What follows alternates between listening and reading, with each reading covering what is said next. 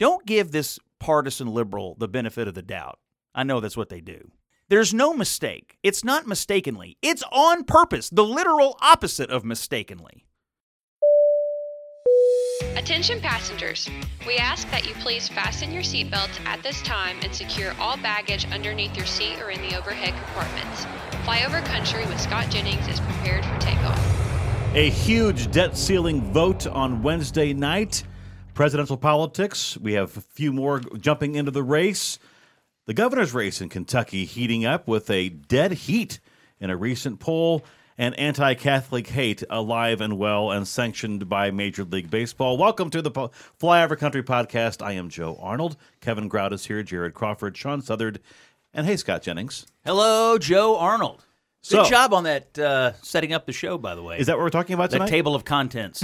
I did that. Choice. It was very smooth. I'm going to just lean back here and listen to those of you. Actually, this is being recorded at 9:34 p.m. Eastern Daylight Time on the year of our Lord 2023, May 31st. Mm-hmm. And this moments ago, this stunning breaking news. This stunning vote total of was it 311? Yeah, in favor of this this debt ceiling.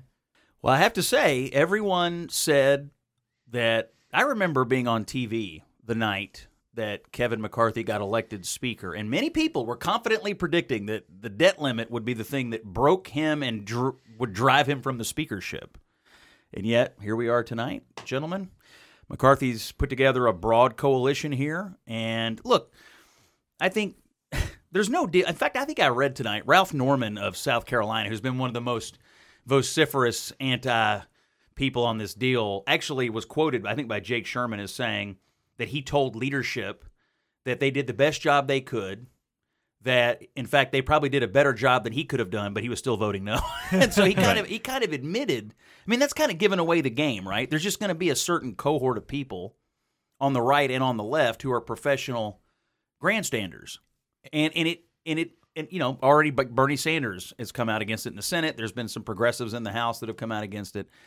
So I think what we learned is there is a caucus of people who are basically interested in governing, and then there's a caucus who are basically interested in grandstanding, and they're both caucuses are bipartisan. That's what we learned. But you can't look at this any other way than as a complete and total vindication of Kevin McCarthy's leadership style. And one note before we kick it around, putting Thomas Massie of Kentucky's 4th Congressional District on the Rules Committee turned out to be a stroke of genius. He provided the deciding vote in the Rules Committee for passage to get it to the floor. And he's my congressman. I endorsed him in his last election. I like Thomas. We don't see eye to eye on every issue, but I have to say, his consideration of this, the way he went about it, and he is a mature adult human in a business where we don't have enough. And anyway, I just wanted to say, Thomas Massie, good job. Your explanations and what you're doing with the position of responsibility you've been given is a credit to your district and your state. And his tweet threads explaining why he was voting for it and laying out the appropriate and saying, you know, when I ran for Congress, I didn't know how this appropriations process worked. And now I know that, and we're going to have an opportunity here to draw back even more spending through the 12 appropriations bills. There's two things I want to say. Number one, a lot of people did not think that Kevin McCarthy was going to be able to get a majority of the Republican caucus. He got almost 70% of the Republican caucus to vote for this, so that's huge. Number two, the Democrats look absolutely disingenuous and stupid for running around for months and months and months saying this was a huge crisis that needed to be averted and there was nothing that could happen get in the way of voting to raise the debt ceiling, and then there's so many of them are peeling off to vote against raising the debt ceiling. So I'd like to say thank you to those Democrats that have finally come around to joining the Republicans and doing the responsible thing and raising it. Yeah, President Biden showed that he was not the leader. He was not the man at the switch this entire time. He and his press secretary went out there saying they would never negotiate. They don't do this. They would only accept a clean hike of the debt ceiling, which, you know, isn't a responsible thing to do. And then now they're trying to take credit for it, and they delivered some Democrats, but only after congressional Democrats were starting to rabble-rouse against Biden. They were publicly talking about how he wasn't appropriately coming to the table. Part of this was his fault for sitting on his hands for almost 100 days while Kevin McCarthy was there to negotiate. I mean, Biden's entire argument for why he's the best, and this, was definitely his argument in 2020, is that he is the adult in the room, he is the deal maker who can get there, and he did in the end, but it took so long to get there, and he had to be dragged kicking and screaming. You know what I'll add to some of the other provisions in the bill, one of them being, work requirements for certain assistance programs, is a wildly popular idea, right? Like, I'm sure there's some Dems who sort of feel like they're holding their nose and voting for that, but clawing back the COVID money that hasn't been spent. Common sense to, I think, most people. Which, by the way, is sort of like a mini Inflation Reduction Act that actually does do something to take out that panel. McCarthy is touting this as the largest spending cut in U.S. history. That's how he's describing it. And some people are trying to say that's not true, but I mean that's their message on this. And then you look at the rest of the stuff. Clawing back the COVID money that's not been spent, the PAYGO, the administrative PAYGO stuff, cutting the red tape on the energy projects. I heard the other night they were saying that, a project in the United States that takes 6 or 7 years to get approved, it takes like 2 years in Europe, and so getting that streamlined is really huge. I mean, we've had a number of projects, even in Kentucky, that have mired in red tape for years. Clawing back was like $20 billion back out of the IRS spending. Mm-hmm. I mean, really good. And then rejecting all of Biden's $5 trillion in proposed new tax increases. There's not a single new tax in this. I mean, a lot of stuff in here for Republicans to like. Truth in advertising, okay? So don't think things that aren't true. This is the largest cut in American history. This goes to the debt ceiling to January 1st. It also brings you work requirements on welfare, something we've never been able to get through in our modern time outside of 1995. Here's the problem, Scott. Come throw cold water on it. No, bear with me here for a minute here. Is government spending still out of control? Yes. Is there no limit to the tax credits that as far as this the Climate Action, Inflation Reduction Act, whatever you want to call it? There's no limit to that. There's no cap on how much you can spend of your money to be able to bankroll these projects. That is a problem. But how did we get there? We got there because of divided government. We got there because Joe Biden is the president, and because the U.S. Senate is primarily Democrat. And this is the point that you made, Scott, both on State of the Union on Sunday morning as well as again on Wednesday night on CNN again with Anderson Cooper, and that is this is Donald Trump's fault. Yeah. I mean, if you still have a complaint after Kevin McCarthy still somehow exacted a win out of this disaster of a inflation-inducing economic and climate policy of the Biden administration, if you still have a problem with that, then look at Donald Trump, but don't look at Kevin McCarthy. Yeah, I mean, he is doing the best he can do, better than anyone would have expected he could do with divided government. And, hey, if you had the White House and you had the Senate, you could do a lot of things that you can't do in divided government. And who lost the White House and who lost the Senate? So I think the point is one of – and I guess the left would view this the same way, like, well, if we controlled everything, we wouldn't have had to have dealt with these Republicans. Right. And so but I'm guessing most of the American people, the way these things are covered, it's like, drama and fighting. But ultimately, what happened?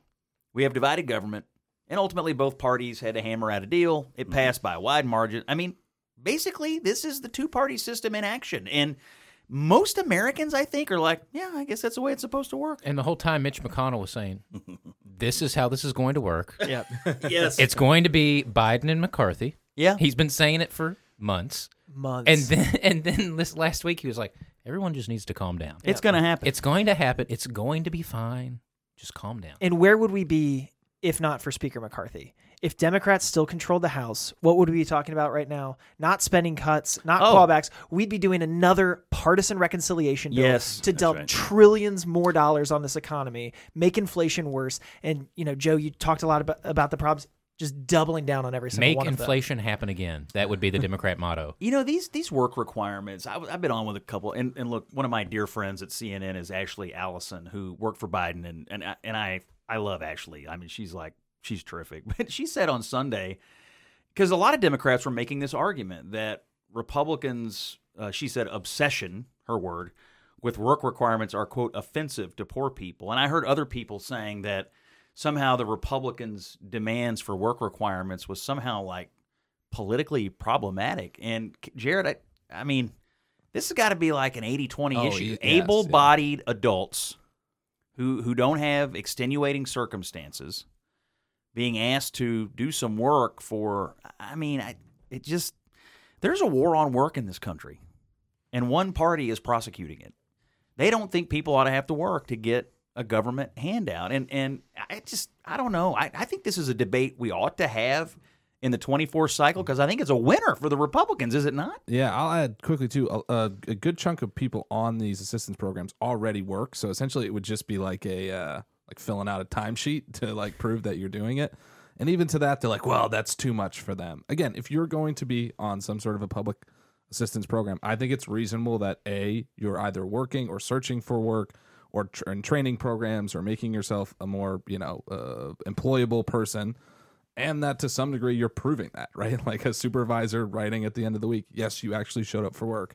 So again, for most of these people, it will be just sort of like a paperwork requirement now. And again, I think that's remarkably reasonable in the American public. Like you said, it's 70-30, 80-20 type issue. Well, isn't work also just good for people, like mentally, and like it's like isn't a lot of the research that's come out about these programs over the years is that being engaged in work results in higher levels of happiness and sociability and better physical, better physical health. I mean, and mental health. I mean, I just think that these are things that we need as conservatives. I hope Sean's boss is listening next time he tries to take a vacation. Oh, trust me. Keep Sean at work.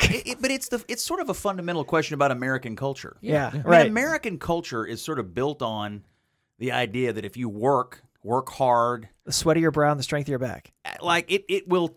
This is how you build your version of the American dream. But there are politicians in this country who fundamentally think that's crazy, that you shouldn't ask, that it's violence to ask people to work. It's offensive to ask people to work.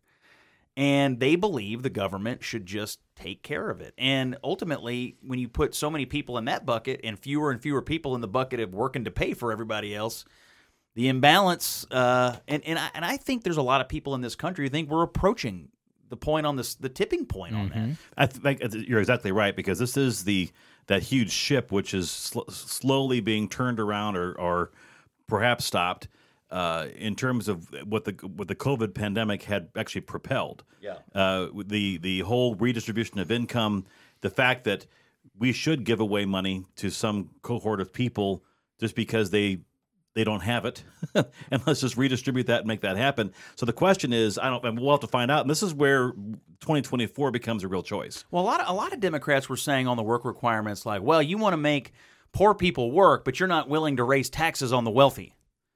Well, what do these things have to do with each other? I mean, fundamentally, their worldview is mostly based on just pitting people against each other. Right. You can't have a view here unless you want to punish someone there. It's like this worldview where we always need to punish someone. If you have an idea, I need the corresponding punishment. And it's un-American. It's just fundamentally not the way our country works. But that's how they want it to work, and it's a scary thing. To your point, Jared and Sean, about this being a wildly popular idea, I guess back to my point, to what extent does tonight, as we're taping this right after the vote comes in, to what extent does this manifest itself in the presidential race next fall? Well, I think the Republicans are just going to argue the Democrats' spending policies spent us into inflation, and we did everything we could in divided government to claw it back and to draw it down. So that's going to be a feature of the debate. The Democrats are going to argue, I guess, that this work requirements is somehow terrible, which I think is a losing argument for them. But I think one thing that has been on my mind is after Trump, I think there are Americans who probably look at the Republican Party and say, can you actually trust these people to govern? Like, are they responsible governing people? And the people they see on TV every night, and you know who they are, don't seem like responsible people. But you look at this episode. Are you talking about yourself? Yeah. Yes, that is 100% true. But they look at this episode and they say, well, wait a minute. Kevin McCarthy just drove a process that led to a bipartisan outcome that averted a default, but at the same time did some. By the way, there was polling saying Americans wanted spending cuts. Yes. With the debt deal. So what did McCarthy give the American people? Exactly A process that produced a bipartisan outcome that reduced spending and averted. We look like a responsible governing party, Here's the and that's so for 2024. Yeah. That's a good thing. We are recording this again at 9:55 now Eastern time on Wednesday night. But the question is, how long will it take for the narrative to be flipped? And this is a Joe Biden victory on the newscasts on Thursday morning. Well, already, I mean, I was on the other night with Douglas Brinkley, who's an historian, and he was like, this is What was that, Kevin? the greatest victory for Joe Biden of all time. And I sort of was like, look, let me just give you the history of this. Joe Biden said, under no circumstances would he negotiate, under no circumstances would he sign anything but a clean debt ceiling, and even said that any Republican-passed bill would be worse than a default. That was his position. Now he is signing Kevin McCarthy's bill. So, I mean, Biden does look sort of ridiculous. I think everybody kind of knows it. Yep. This is McCarthy's victory. That's why his approval rating has gone up. And Joe Biden's Biden's has gone down. Is going down. And I do think Biden did himself damage saying, I won't negotiate. I won't negotiate. Well, that's not what people want to hear. They want to hear you say, okay, I'm willing to negotiate. That's what they expect the president to do. You'll have people swooping in now saying, oh, this was his plan the entire time. Baloney. They never thought McCarthy could pass a bill through the House. When he did that, the Biden White House was caught off guard. It put Kevin in the driver's seat, and he drove this thing to completion. Did Joe Biden whip the votes so it was a saving face moment for 165 Democrats to vote for this on Wednesday night? In other words, was this an important statement? And it had not been as strong on the Democratic side, in other words. I would think no, because look at some of the Democrats who voted against it. I mean, you mentioned Bernie Sanders, who is the ideological underpinning. He'll vote against it Thursday or Friday. In the Senate, correct. But Jayapal, the head of the House Progressives, also voted against the bill. The underpinnings of where the party is ideologically are opposed to the bill. So I don't think the president got involved beyond saying he was okay with it. This might be an obvious answer, Scott, but I'll go ahead and ask it anyway. Given the fact of how convincing a victory this is for Kevin McCarthy, going into all of this, the whole question was, yeah, they're going to win the debt ceiling vote, but he's going to lose the speakership. Is that still in play? No, I don't think so. I texted with a few folks with his office. I don't hear any worry about this. I mean, remember, to vacate the chair and replace Kevin McCarthy, you have to have an alternative that could actually get elected speaker. There is no other speaker, and there won't be. And McCarthy, I think, has solidified once again his position as somebody who can operate. There was like this, I don't know, people just took it as an article of faith that he was some bumbling, whatever that couldn't operate. Kevin McCarthy knows the House. He is an operator, obviously. This isn't the only thing he's won. I mean, time and again, he's delivered on stuff for the Republican conference here. I mean, he's vastly overperforming. This is where the Democrats were stupid. When he got elected speaker, they set the bar so low for him. Well, not only has he jumped over, he's soaring over it. Every time they pass a bill, and including tonight, which is his biggest moment, he soars over this low bar they set. He looks like a genius right now. If this were Joe Biden's party, he might say he's the most consequential speaker in U.S. history. Yeah. Joe Biden probably thinks he is the most consequential speaker in U.S. history. Good point. You mentioned Bernie Sanders voting against this, Kevin. We also hear that Ron DeSantis has told folks that he would have voted against it. Sure. We heard that Tim Scott is going to vote against it in the U.S. Senate. Those are two people who are running for president. Yeah. How does this fit into the presidential race? Well, I'm sure they are believing that because of the Freedom Caucus sort of whipping up people against it, that's what they're going to hear out on the campaign trail. And so I get it as a matter of, look, I think you could have voted for this and been fine. I think you could oppose it and be fine. DeSantis did vote for some debt limit increases when he was in the House, for what it's worth. And so I guess I'm not surprised. I mean, if you look at the kind of campaign he's running, they are broadly trying to recreate the Ted Cruz model from before. It seems to me that's what they're trying to do. And it's a classic Ted Cruz move here. So also, I think he wanted to create a contrast. When Donald Trump was president, he raised the debt limit several times. And if I were president, I wouldn't do that. So I think they're trying to create some contrast. So I'm not totally surprised at the posturing. Tim Scott is the only 2024 candidate, though, who has a vote on this. So it does make his vote a little more noteworthy, I think. So Donald Trump, from what I can tell, has not really commented. He's been uncharacteristically quiet here. I mean, if you're counseling him, where does he come out on this? Interesting. I don't. Well, a few. I guess during his CNN town hall, the main position he took was that they should just default, which is not a legitimate position, obviously. So, but he hasn't said much since then. I mean, my guess is they're waiting and watching to see how it turns out. He's likely to take credit for Speaker McCarthy's win because he's already taking credit for McCarthy becoming Speaker in the first place. Yeah, that's probably right. I mean, I don't know. I mean, he may have also just been waiting to see how DeSantis played it because it seems like Trump's operating theory right now is whatever DeSantis does, I'm just going to take the other side of it. I mean, there for a long time he was supporting Disney, against DeSantis, and now he's come out on the other side of that all of a sudden, saying DeSantis hasn't been hard enough on Disney. I guess they got to pull back. So, I mean, I don't know. It's an interesting question. He has not been involved in this as much as I might have expected. So we have Nikki Haley out there who kind of gave a both sides answer on this. Ramaswamy said he'd vote against it. Is that not right? Ramaswamy. There's no A between M and S. Is there not? It's Ramswamy. Are you sure?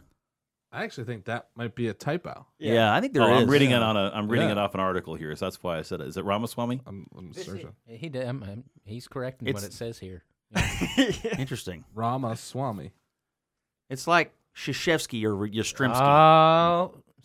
Can't trust the media. Somebody call the news. It's on a pretty significant website. So anyway, I'm not really that familiar with Joe's not going to name them, though, at risk of... And also Mike Pence. Mike Pence. Yeah. How would my pants vote? His Hispanic coalition will be Mike Pantalones. But he did not express Miguel? support for it. Asa Hutchinson had expressed support for it. Anyway, where are we? And I haven't heard about Chris Christie, what he's going to do, if I pronounce that apparently correctly. He's getting in. I read he's getting in as well. In terms of this debt deal thing. But anyway. Governor's North Dakota, too. Where's he on this? Oh, Borgum. Burgum? Well, that tells you what you need to know about that. We're not going to look up that guy's name. I could just imagine that Chris Christie's just going to yell at everybody about everything. So, look, presidential politics, Scott. Yeah. And then we'll kick it around here. It seems like Republicans have not learned anything from 2016. Donald Trump is doomed to be the Republican nominee because you have a field of like 18 now in this race. Or prove me wrong. Well, you get people in today, but they may not be in by the time the voting starts. I mean, that's the real thing is you get down to November, December, and if you're sitting at 1%, maybe it's not going to happen for you. So we call that the Kamala Harris exit. That's right. My suspicion is several of these people will not have enough money to make it all the way to Iowa or New Hampshire. I will also point out, Iowa trivia. Who's the last Republican to win Iowa and go on to be the Republican nominee? Kevin? George W. Bush. George W. Bush, that's right. I took over Kevin's quiz tonight, and you answered it, so good job. It's not the kingmaker everybody thinks it is.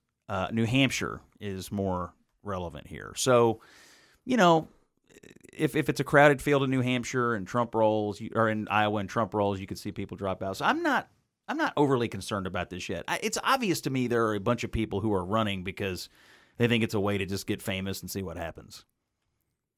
Chris Christie. Will they make it all the way to the finals? I don't know. Let me ask you about him first. Chris Christie. I Been know around him for a long time. Yeah, I've just nothing better interacted with him a little bit. I mean, look, he is the most pugilistic of the non-Trump candidates. and remember, we don't have the audio probably because I just thought of it, but remember what he did to Marco Rubio in that debate back. I mean, had no reason to kamikaze Rubio, but he did it and just took him out. And so, that's his thing, and obviously he's gotten a lot of reps on TV lately, with his ABC contract, so he's well practiced on debating, and so, you do have it. We're going to hear Christie and Rubio. You have not been involved in a consequential decision where you had to be held accountable. You just simply haven't. I want the people at home to think about this. That's what Washington, D.C. does. The drive-by shot at the beginning with incorrect and incomplete information, and then the memorized 25-second speech that is exactly what his advisors gave him. Now, at that time in the campaign, by the way, thing is this. When you're president of the United States, when you're a governor of a state, the memorized 30-second speech where you talk about how great America is at the end of it doesn't solve one problem for one person. This notion that Barack Obama doesn't know what he's doing is just not true. There it is. He knows exactly there it is, what he's the memorized 25-second speech. Well, that's the I mean, you know what the shame is? You know what the shame is, Marco? The shame is that you would actually criticize somebody for showing up to work, plowing the streets, getting the trains run back on time, when you've never been responsible for that in your entire life. I mean, honestly, like he just eviscerated. I mean, that ended Rubio right there. And so his style in this primary, he's naturally interested in brawling. Most people aren't. Most people just aren't comfortable with it. They're not confrontational. But he really is. You know what I think is interesting about the field is, just a couple of years ago, 3 or 4, it would have been unthinkable for any one person to challenge Donald Trump, let alone this many people. I do think that's noteworthy. DeSantis has taken on Trump this week pretty head on. Mm-hmm. Christie certainly will. Sununu, I think, will as well. So is he good again? I think he's going to run. It sounded like earlier this week he was planning to get in. So what's the deal with Trump being more kid gloves or almost supportive of Tim Scott versus everybody else? Well, he thinks no one else is a threat to him except DeSantis. So when anyone else gets in, it's a good thing, right? Because the field gets bigger, divides up the pie. DeSantis is the one they obviously think poses a threat. So if you have 100 other non-DeSantis in the race, it's good for Trump. He wants them on ballots because it means he can win easier, essentially. Mike Pence? Yeah, I think he's earned the right to run for president. I don't see it, but I think he's a good man, and he is a moral man, and I think what he stands for is traditional republicanism, and I think it's needed in this debate. I don't see his path, but everything he's been through, he's earned the right, in my opinion, to get in this thing and go for it. Speaking of elections, of course, we have one coming up in Kentucky. Yes. The last time all of us were together was immediately after the primary election, just 2 weeks ago. Yeah. When Daniel Cameron really, I think, surprised a lot of people, not by winning, but by the margin of his victory. Oh, yeah. And, Sean, I'm hearing just a lot more energy from just rank-and-file Republicans who were thinking, I mean, I didn't hear that as much or sense that as much before the primary, but I'm feeling like they're thinking, oh, wow, like we actually could do this here. Yeah, well, I mean, primaries, everybody picks their person and they run and, there's differences of opinion about who brings what to the table and all that sort of thing. But at the end of the day, on election night, everyone called for unity behind the nominee to take on the governor because that's who we need to defeat. And so I think rank-and-file Republicans are excited about Daniel, excited about the whole entire ticket, very qualified, probably the most qualified ticket we've had in generations. And I think it is fair to say, Sean, this is the most qualified and experienced slate of candidates for constitutional office that has ever been produced by a political party in the history of Kentucky. Yeah. I cannot think of a time, top to bottom, when Ruby Laffoon. I cannot think of a time when top to bottom the ticket, the slate. Don't leave out my girl Peppy. Was this good? I'm every line has a highly qualified, experienced candidate. They all bring different things to the table, but you look at the Democrats and it's a clown show. Right. The Republican Party, top to bottom, experienced, qualified, cohesive. They had a press conference over, Sean, at your office a few days ago. So I think it's pretty solid. And that's what gives Republicans so much to be excited about. I mean, you can't look at any of these candidates and not be excited to go vote in November. I mean, I don't know about you guys. I can't wait for November. We want to get out there as soon as possible because they're all working together. They're all singing out of the same songbook. And we've got to defeat Andy Beshear. We've got to protect Kentucky. Yeah, I mean, just a couple weeks ago, it was like, wow, Andy's the most popular Democrat governor in the country. Then Daniel, I think to most people's probably overperformed. I think even the brightest of the politicos' expectations. On top of that, you add in the rest of the ticket that he and they sort of get to run together. And then, like, look, I think Andy Beshear's already out on the campaign trail. He's polling coming out, showing it's a dead heat. I think they know that the energy that, it wasn't just going to be, we like, Uncle Andy and everything's going to be fine. I mean, I think they know the energy is moving against them, that Daniel's performing better than they probably thought, and that this is a real race. This is a real race now. You mentioned as far as the rest of the ticket, I don't see Andy Beshear talking about anybody else on the ticket other than Andy Beshear. And to that point, if I could, I guess my question, all of you have experience in political campaigns and I do not. I would think that it's somewhat daunting to have a incumbent with $10 million in the bank and just ready to go after a somewhat bruising primary campaign for Daniel Cameron. So how do you combat against that? Well, I think, number one, Daniel won't be without resources. I mean, I think he's going to raise a bunch. There are outside groups like the Republican Governors Association that are already, at least an affiliate of theirs, already on the air. Do we have that, by the way? Do we have that? Let me, if I could, can we hear that? Absolutely. It's not easy being a parent, protecting them, teaching them our values, and right from wrong. So it doesn't help that Andy Beshear would allow sex changes for children as young as 8 and 9 years old. That's right. Beshear seems to think young children are ready to make decisions about permanently changing their gender. It's radical, irreversible, and wrong. Call Andy Beshear. Tell him to keep Kentucky's children out of his liberal culture wars.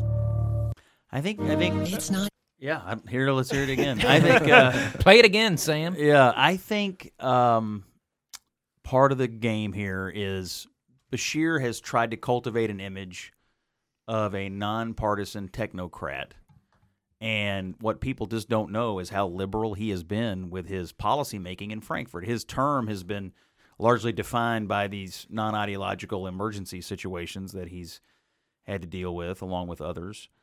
But you just haven't had as much focus on the things he's vetoed, the things he's pushed, his ideological leanings in Frankfurt, and it's going to be an issue in this campaign. So you see that already starting, and I expect the national Republican apparatus is going to be there for Daniel to tell this story. So the way you combat this, I mean, look, no doubt, incumbent governors have a lot of advantages, money in the bank, didn't have a serious primary, sure. Daniel will not be out there with a pea shooter, I can assure you. So the question then, moving forward here in this campaign, are the issues that we just heard about from the RGA, is that what this is going to be about? Somewhat. I mean, look, I think there's a story to be told about what has Andy Beshear actually been doing in Frankfurt. You know, he doesn't really want anyone to know what he's been doing in Frankfurt. Sean keeps up with it on a regular basis. Oh, I want to get an update actually on this because I didn't even realize, we had heard so much back and forth for the longest time about the Board of Education in Kentucky. Yes. And not realizing that it was that the governor had not fulfilled, I guess, his constitutional duty. Another way to say that, he was breaking the law. He was actively breaking the law. But I do remember, I mean, not that Matt Bevin is all that widely regarded as the legal structure is different now because the first thing that the governor did when he came into the office was reorganize the board, wipe out all the Republicans from the board, and put on Democrats. Something that even Joe Girth, who we've not talked about. We will. Yeah. Oh, we will. So we'll get back to Mr. Girth in a minute, but criticized at the time, saying he couldn't find one Republican to put on this board. And so the legislature comes in, changes the law, and says you're gonna put a board that, like all these other boards, got to reflect the political party registration of the state.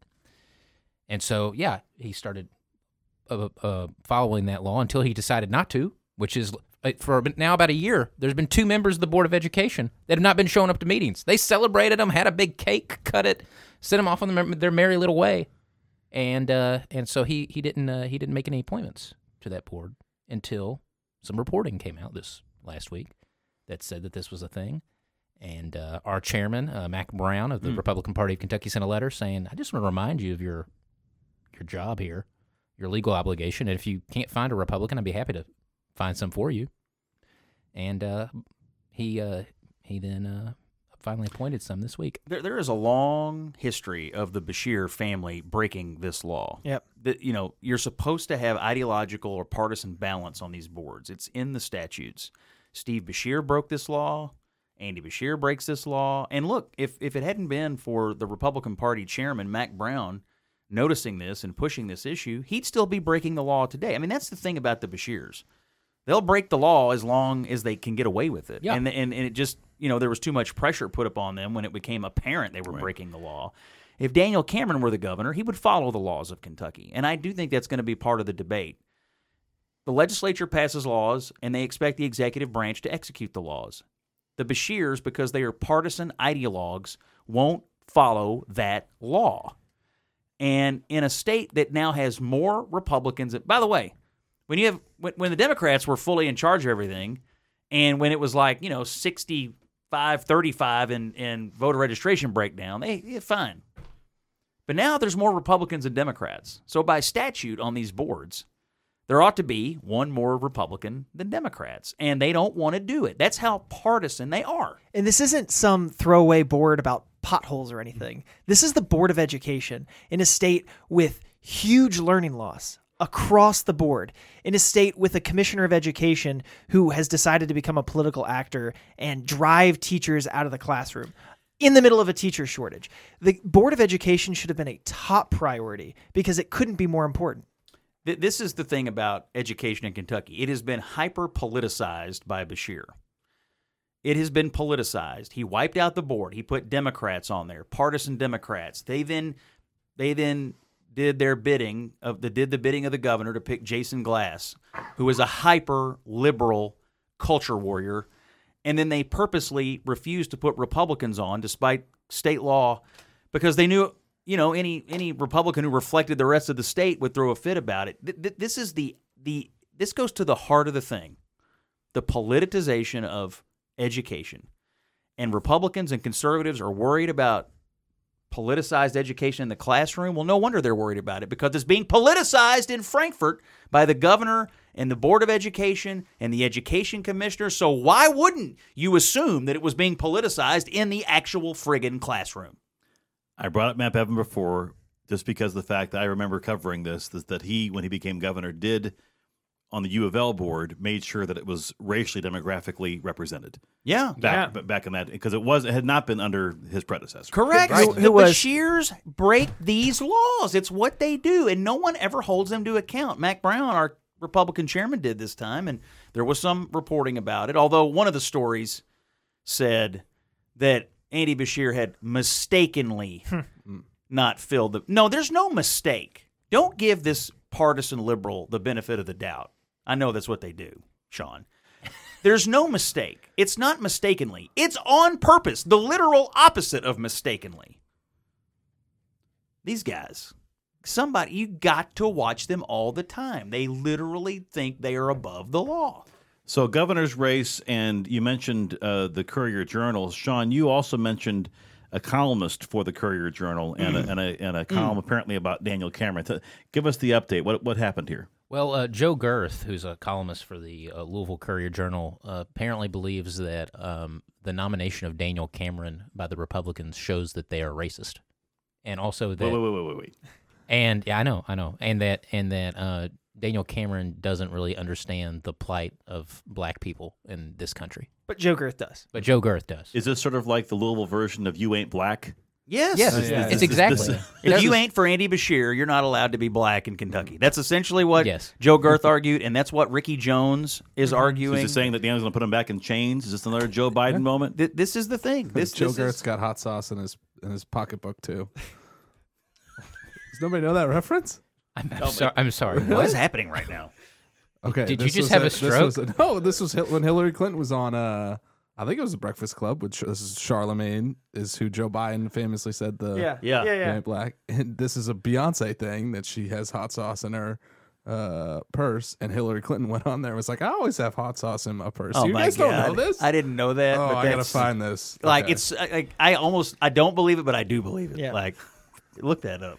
I just always appreciate Jared nobody knows coming in this. to help me out. Yeah. Because otherwise I'd be the laughing stock. First of all, Beyonce is a pop singer in the United States who has several hit albums. You may want to. Okay, here's Hit albums. Any 45s? so this clip. We'll see if this is it. This is called the tangent. Hillary Clinton hot sauce incident. It's Charlemagne on the Breakfast Club. All right. No, she has to go. What's something that you always carry with you? Hot sauce. Really? Yeah. Really? Are you getting information right now? Beyonce reference. There was a long pause because they did not know what to do with that. Harkening back to Hillary for a moment, remember when she would, like, when speaking to African American audience, would change like the accent of her voice. Yes, I do. It's so weird. But anyway, to fast forward to current events, yes, you have a white liberal columnist for the Courier-Journal, who, by the way, had previously written, Joe Girth, that Daniel Cameron was Kentucky's biggest serial killer. So that was his first view on Daniel. Now his view is that if you voted for Daniel, who's an African-American and would be the first black governor of Kentucky, and I think the first elected black Republican governor in the United States. That's true. That makes you a racist. You know, if you cast that vote. If he were a Democrat, the columns that would be written Right. over the state saying, what a historic moment. We've done it. Not just all over the state, all over the nation. The nation. He would already be on the cover of Vanity Fair. Just to be clear about this. It would be a nightly celebration of Daniel Cameron. Just to be clear, as far as what racism is that you're saying that Joe Girth wrote in this column that the way someone's opinions are, the way that their character is, the way that they would vote should be determined by the color of their skin. That is exactly what he's So arguing. he is saying, but that is racist. I'm listening. Okay, but you're saying that he said that racist thing. Yes, he was saying that not so fast, Republicans. Just because you nominated a black candidate for governor doesn't make you not racist. He's saying you are defined that if you're a black person, you have an obligation because of your race to act a certain way. Yes, you have an obligation to vote Democrat. Okay. Can we all agree that that is a racist statement? Yes. 100%. So why is that tolerated? Because he's a black Republican. It's tolerated because that's the way black conservatives are treated. I just want to repeat this. He is saying that a person, no matter who it is, that if you're African American, if you're black, that you need to vote a certain way and act a certain way in accordance with whatever the political will is. His ideology. It's exactly what they do to Clarence Thomas. Yeah. It's exactly what they do to Tim Scott. Town Hall had a great opening line on these racist attacks. It's been an awfully racist week for leftists. This is the thing. This got national attention. Yeah. Town Hall, Newsbusters, Fox News picked it up. This got national attention because you cannot read it any other way than what you're describing, Joe. It's blatantly racist. But here's the thing. In this day and age, I just don't understand. In the world in which we live today, in the same way as we asked about Joel Pett a few weeks ago, why is racism tolerated in the state's two most prominent newspapers? It's okay. It's because I don't get it. Because it's okay if you're racist against Republicans. They'll tolerate racism as long as you're serving the greater good of eviscerating Republicans. So you can be racist as long as it serves your political ends. You got it, brother. Yeah. Well, This is the who knew? You can also be discriminatory there were against some other people in groups. like the 1800s. I sort of feel like we did this in this country once before. Unbelievable. They also do these mental gymnastics to justify it, like Girth wrote in there. It's like, well, Daniel Cameron supports school choice, and that would hurt black kids, so therefore he doesn't actually. No citations on which that. is, of course, just not true. Oh, he supports over policing. I wonder if black community, like, it's just this I ridiculous. wonder if Joe Girth had to provide source materials to back up each of his claims. It does kind of reek of white privilege. I mean, I'm just saying. I believe you. I mean, he lives out in Prospect near me. I'm just telling you, the guy has a pretty great area of town that he lives in. Joe, if you're listening, listen. I know you. I've known you for a long time. We've covered stories at the same time. It is not too late. I wouldn't think. Retract. Mea culpa. Just realize. Wait a second. Now that I understand the construct, take a step back and realize that what you have written and said is racist, and I apologize. And then just try it, because at this point, don't go down the same path as Joel Pett and become a chronic racist. And who is tolerated and even promoted for that reason. There is this white patriarchy among this class which says, I'm going to lecture to you and tell you this is how you ought to act because of your race. And if that is not offensive to every person reading and listening to all of this, I don't know what could be. By the way, the liberals in this town where we record this podcast, Louisville, they've lost their minds. Because remember, it wasn't that many weeks ago that a bunch of them wrote an op-ed for the Courier-Journal saying, the Holocaust, not that big of a deal. The International Holocaust Remembrance Remembrance Day. Day. We Shouldn't really need to just be remember about it shouldn't just Jewish be about people. the Not a Holocaust. huge deal. I'm just disappointed. I really, because I haven't seen you this animated, Joe. I love it. well, I guess because The headline was Holocaust Remembrance Day is a time to remember more than just one atrocity. Honestly. Well, I the guess- liberals in this town have lost their There's a minds. former state rep on that. To their credit, I think the Courier-Journal apologized for that. well, They did. Well, they kind of backed into They it. said it was a teachable moment.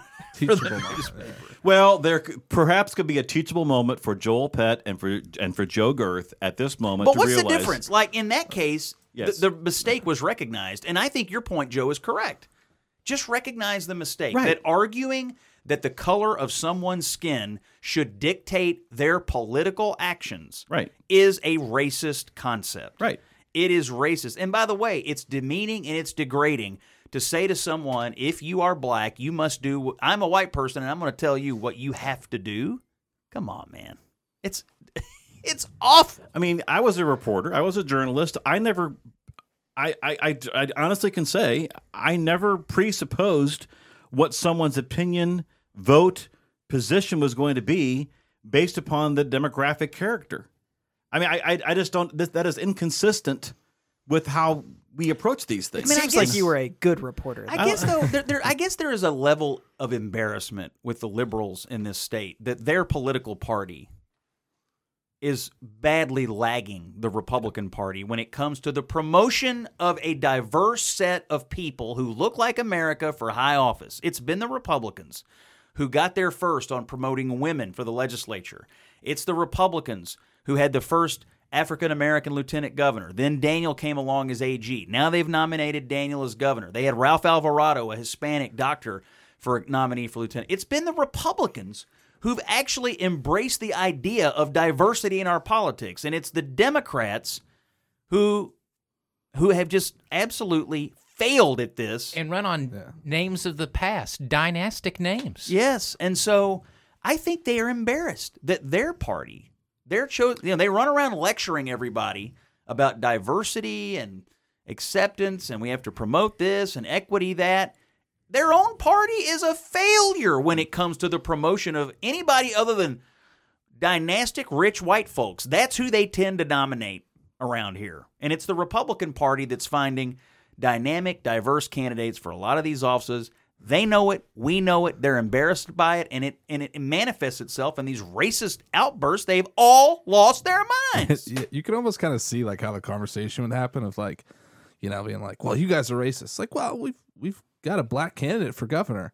It's like, well, dang, they do have a black candidate. Well, he's just not black. Next question. It's like, oh, nice try. Gotcha. It's like, it's so childish. Because he doesn't check the box. It's so childish. He won't bend the knee. Yeah. Ultimately, they want Daniel Cameron to come over and bend the knee and say, yes, oh, please tell me what I have to say. Please tell me what I have to think. Please tell me the policies that I have to promote in order to be black in your eyes. That's what they want. That's what they think black people in politics should do, is come over and bend the knee and be ordered around. That's what they think, and it's awful. Scott, I have a gift for you. Whoa! I went to the Cardinals game in St. Louis over the weekend. It was a terrible game. Yeah. And they've been playing pretty They're not awful. scoring very well. But right I'm conflicted about this gift. Uh-oh. Because it's baseball.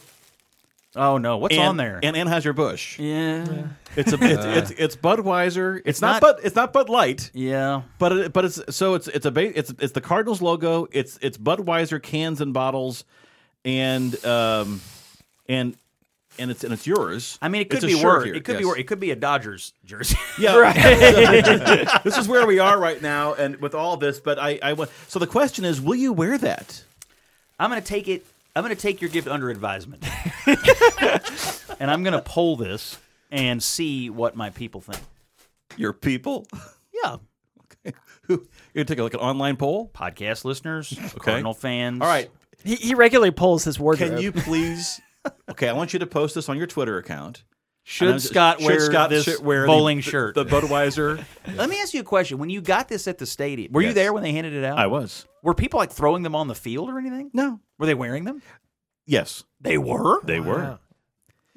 See, but it wasn't. But I don't know if there's a difference Budweiser's between Bud Light and Americans love Budweiser. free stuff. Yeah, it is. Yeah, culture but- war, They also- politics. Like if you get a free T-shirt, I have a quick rant about that because one thing that really puzzles me is that when they do the National Donut Day, and one of the donut chains gives away free donut, is it Krispy Kreme? Yeah. And literally, you could wait in line for like 2 hours for a 99-cent donut. And people that do that, you're right. People love free stuff, but it literally makes no sense from a time proposition. Like you're investing 2 of your man hours to get a 99-cent donut. I don't understand, but I agree with you. People love free stuff. Bought a full dozen the day before. By the way, people love. I mean, that's what Bud Light's going to have to be free for people to drink it. I think. It's been. I have to start paying people to drink it. Brother, they can't get rid of the stuff. Of course, InBev, which owns Anheuser-Busch, which owns Bud Light and Budweiser, they own a lot of different brands. And some people are switching from one brand to the next, not realizing that they're switching to yet another brand also owned by InBev. But you also have some beer spoiling and going stale, in some warehouses because of the fact of this whole Just drink. what's I forgot the person's name, but whatever it is, the That's fine. The Dylan Mulvaney.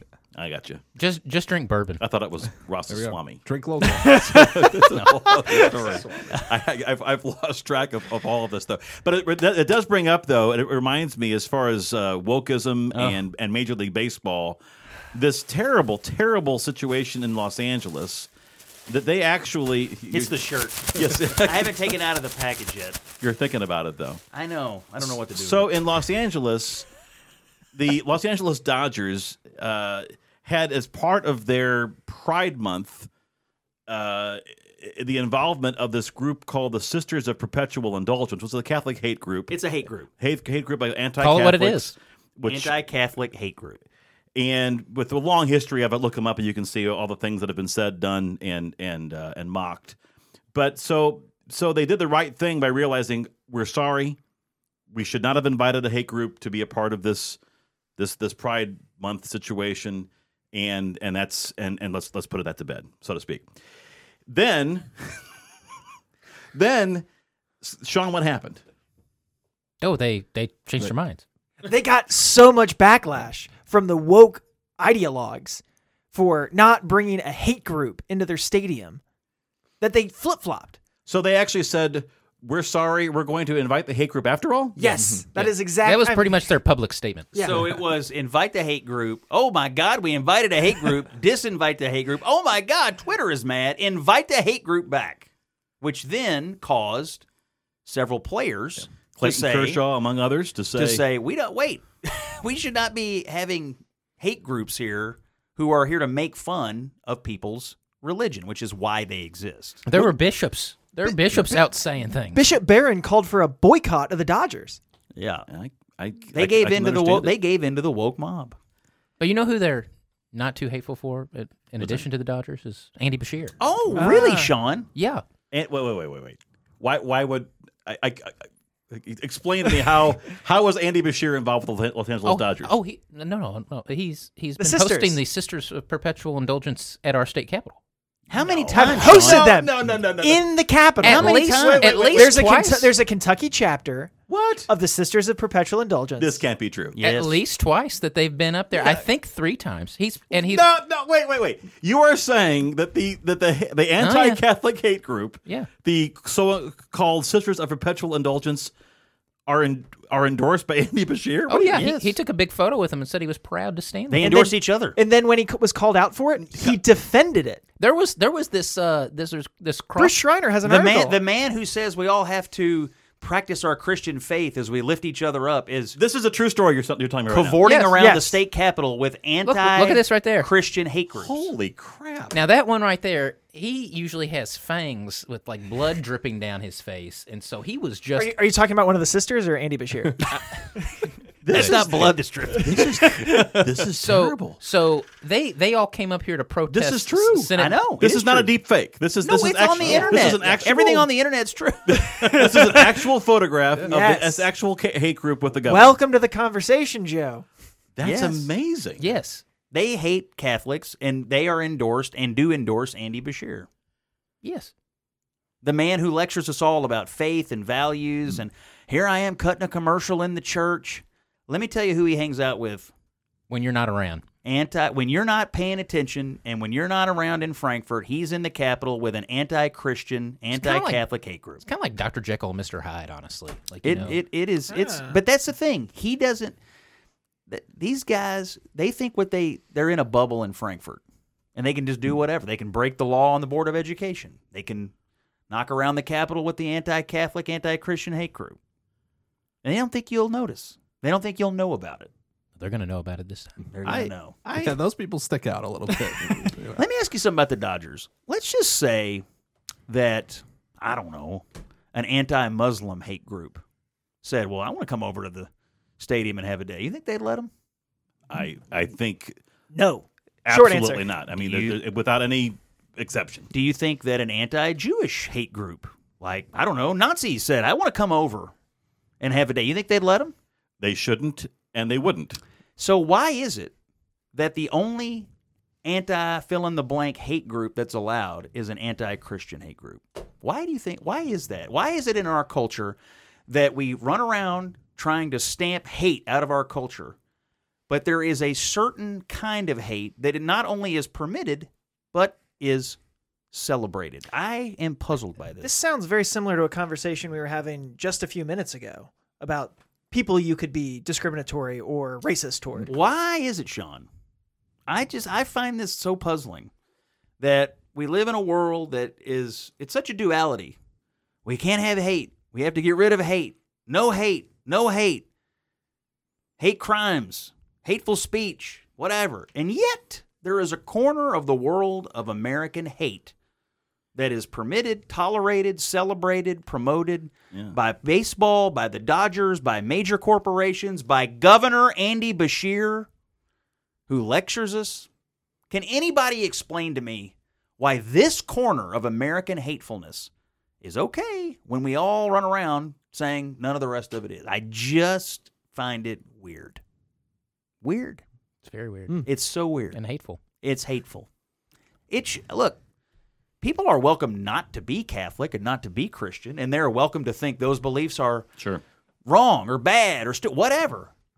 But to go out and make a group dedicated to hating on it and to making fun of it and to denigrating someone's deeply held faith, and then to have those views promoted, doesn't sit well with me. I don't think it's going to sit well with the people of Kentucky either. Don't forget, though, we're the ones waging the culture war. It's us. It's us. Right. We're really the ones sparking these flames. I don't get it. I appreciate you guys bringing all this to my attention. Do with it what you will. Yes. Just quickly, Joe, you mentioned Clayton Kershaw. We talked a couple months ago about the hockey player who refused to wear the flag or the rainbow flag or the rainbow themed jersey during warmups. I think the players are going to start getting sick of this. And that doesn't mean that they don't support Pride or have friends who may be part of the LGBT, but they're just there to play baseball. I'm getting this sense that they're kind of sick of having to figure out, what's going to be on my jersey tonight, or what am I going to have to stand for tonight, or what am I going to have to talk about in the locker room after this? Do I support X, Y, and Z bill or what? And they just want to be there and throw 6 innings and go home. I think the players are really going to start going to the union and saying, this is not what I signed up for. I don't know these issues, and I'm not going to selectively try to talk about them, the way LeBron likes to do with China. Hypocrite. Not a LeBron fan. But I think the players are going to start speaking up and not wanting to do this. And I think that's going to be the line here. Well, they are thrust. And then if a player has the guts to stand up and say, wait, I don't want to promote this, or this, I don't want to promote a hate group, and look, I'm a Christian. I don't want them here basically denigrating my faith. I work here. This is their place of business. What if you went to your office? Let's say you were a devout practicing Catholic and you work for just a random corporation, and you went by your office one day and your bosses had invited the anti-Catholic hate group to come in and go around your office denigrating your views, making fun of your faith in the name of Pride Month. Well, how do you think you'd feel as an employee? Because I think that's how these baseball players feel. Like, I work here. Yeah. This is where I go to work.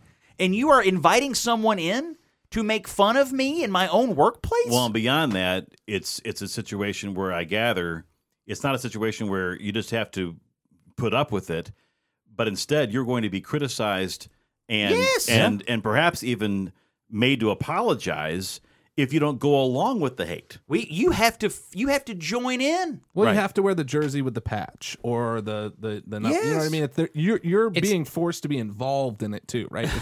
It would be like if we made them wear stormtrooper outfits for Star Wars night, right? Like Which actually is not a bad idea. it'd be kind of cool to see. But again, it's like it's forcing these political it. issues on these players who don't necessarily have any idea of what's going on, or B, have a worldview that is different than their liberal owners or whatever. And this is what Eric Erickson says all the time. You will be made to care.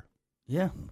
That is the And it's The forced impulse. and it's forced conformity. yes. That's what it is. And to go back to the conversation we were having about Joe Girth and the liberals who were going nuts about Daniel Cameron, that's what they can't stand, is that he and Tim Scott and Clarence Thomas and Byron Donalds and the other African-American conservative leaders we have won't conform. It's forced conformity. You must conform. And anybody who gets out of line must be punished. He even dragged our friend O.J. Aleka into his column, Yes. and O.J. had to respond and say, "You are out of control, man." Yes. It is this idea, this liberal progressive compulsion to force you to conform is really, this is the word authoritarian got thrown around during the Trump year. Let me tell you what's authoritarian. Forced political conformity. That's all this is. On that happy note, any thoughts from anyone? Anything we've seen, read, heard you want to share before we wrap it up here? Well, I had something I wanted to ask Sean about. I saw you tweet about an interesting thing the other day. There was a nun in Missouri Yes. that had been exhumed Yes. and the nun had not decomposed really at all. And isn't that, as I was reading it, that's one of the signs Of sainthood? of sainthood. And anyway, I saw you tweet, and anyway, apparently people are going to Missouri By like the thousands. Yes. to basically, this is like a pilgrimage people are Yeah, taking. now. absolutely. I mean, you summarized it very well. But I mean, it's incorruptible is what they call it in the church. And so she died some. I can't remember exactly how It's many. like 4 or 5 years ago? Yeah, and Yeah. she is perfectly preserved from the moment of her passing. And so, Yeah. there's talk of her maybe being eligible to be put on. Maybe eventually, it's a long process to become a saint. But there had to be some research and some other things. But What caught my eye about it was that we're seeing examples in America right now of people being drawn to centers of faith. we saw the revival here in Here in Kentucky. Asbury. We had the Yeah. revival at Asbury. That thing caught, and it's just it just makes me think people are searching for something right now. In our culture, in our world, there are people searching for things, Yeah. and then you see this culture war being waged by the left against people who would dare to be searching for that kind of faith and those sorts of value. I don't know. It's an interesting battle that's going on in our culture.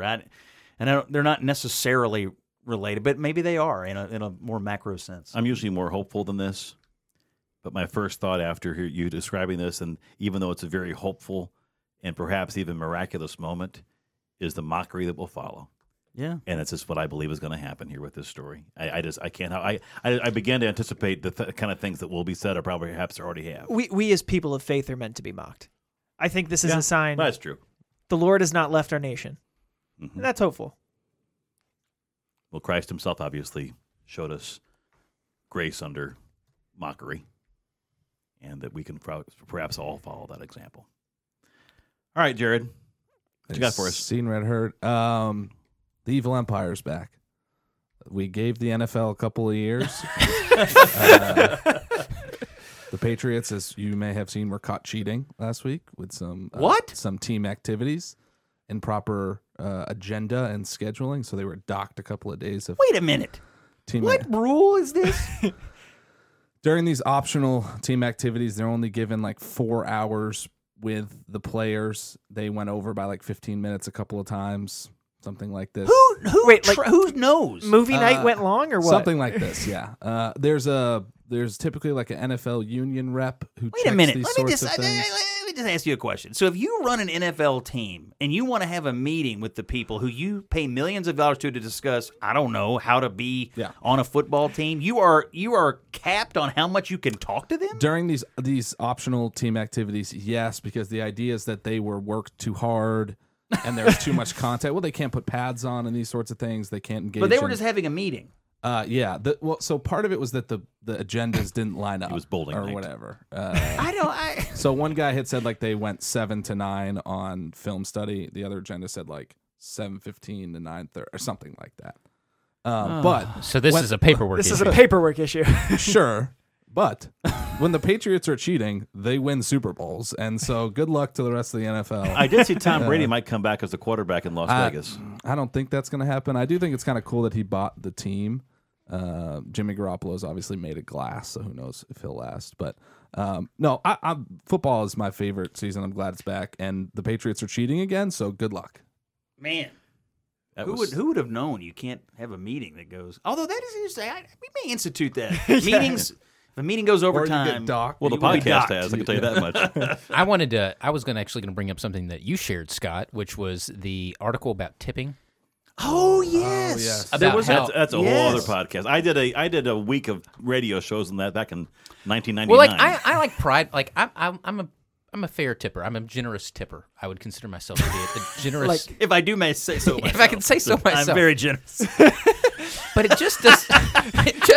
He gives a fair 12% every time. Such a great. Is that in your dating profiles? Generous tipper. Yeah. No. I don't even know why I brought this up. That was uncalled for and unnecessary. I'm sorry. I'm interested. Go, please. No, I won't interrupt you anymore. It just does seem like there's a proliferation of these things everywhere now. Yes, that was what the article was about. I know. Why is every electronic prompt you have in a consumer setting now asking you for a tip? Is basically 25 years ago, I guess, whatever it was now, I called for tipping to be abolished, and it should be. That didn't work. Well, no, of course I was. The nation's cows were grateful for your ineffectual. I saw the whole point being is just bake it into the wage and call it a day. And if you otherwise, you're saying you're expecting someone's earnings to be based upon the mood or the generosity of Sean. And I'm saying is instead, and I'm always in a good mood. No, but I'm saying is that it should be more consistent. If the whole conceit here is going into this, you expect everyone to pay this extra amount, and we're gonna expect that. So as a result, if that's the expectation, just make it part of the overall cost and call it a day. But don't make it based upon this randomness.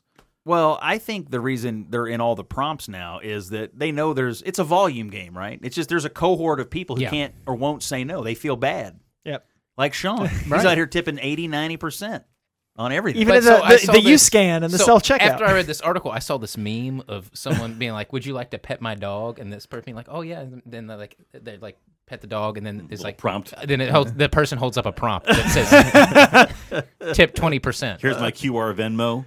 Oh man, that's it was interesting. This is interesting. We should have a little pod on this sometime. I think it's a good topic. I've expressed my opinions there. I'll just say that a great movie on, I think it's Amazon Prime, is the Air movie with Ben Affleck and the other one, Matt Damon. I've heard that's good. I've heard the Blackberry movie is good. Haven't seen that one. I've heard the new Spider-Man movie is good. Heard Spider-Man is good. I saw Guardians 3. It was okay. Anything for us, Kevin? This past weekend, Henry Kissinger, former U.S. Secretary of State, National Security Advisor, turned 100 years old. Lots of press about him. I started reading a book about him called Master of the Game. He's 100 years old, so he is the master of the game. He was old when I met him in 1987. Of course you met him. So there you go. Apparently now he's becoming an expert on AI, so the guy doesn't stop. He does not stop. Man. Take us home, Scott. I think we covered the waterfront. I don't have anything else. How could we possibly have anything else? What a packed week. Whenever we go 2 weeks without doing a panel, stuff builds up. We'll do it again next week. Don't forget, tip your podcast. Flyover Country with Scott Jennings is a production of Bluegrass Media Lab, coming to you from the heart of Middle America, Louisville, Kentucky. If you like what you heard, subscribe to Flyover Country on Apple Podcasts, Spotify, or wherever you find your favorite podcast.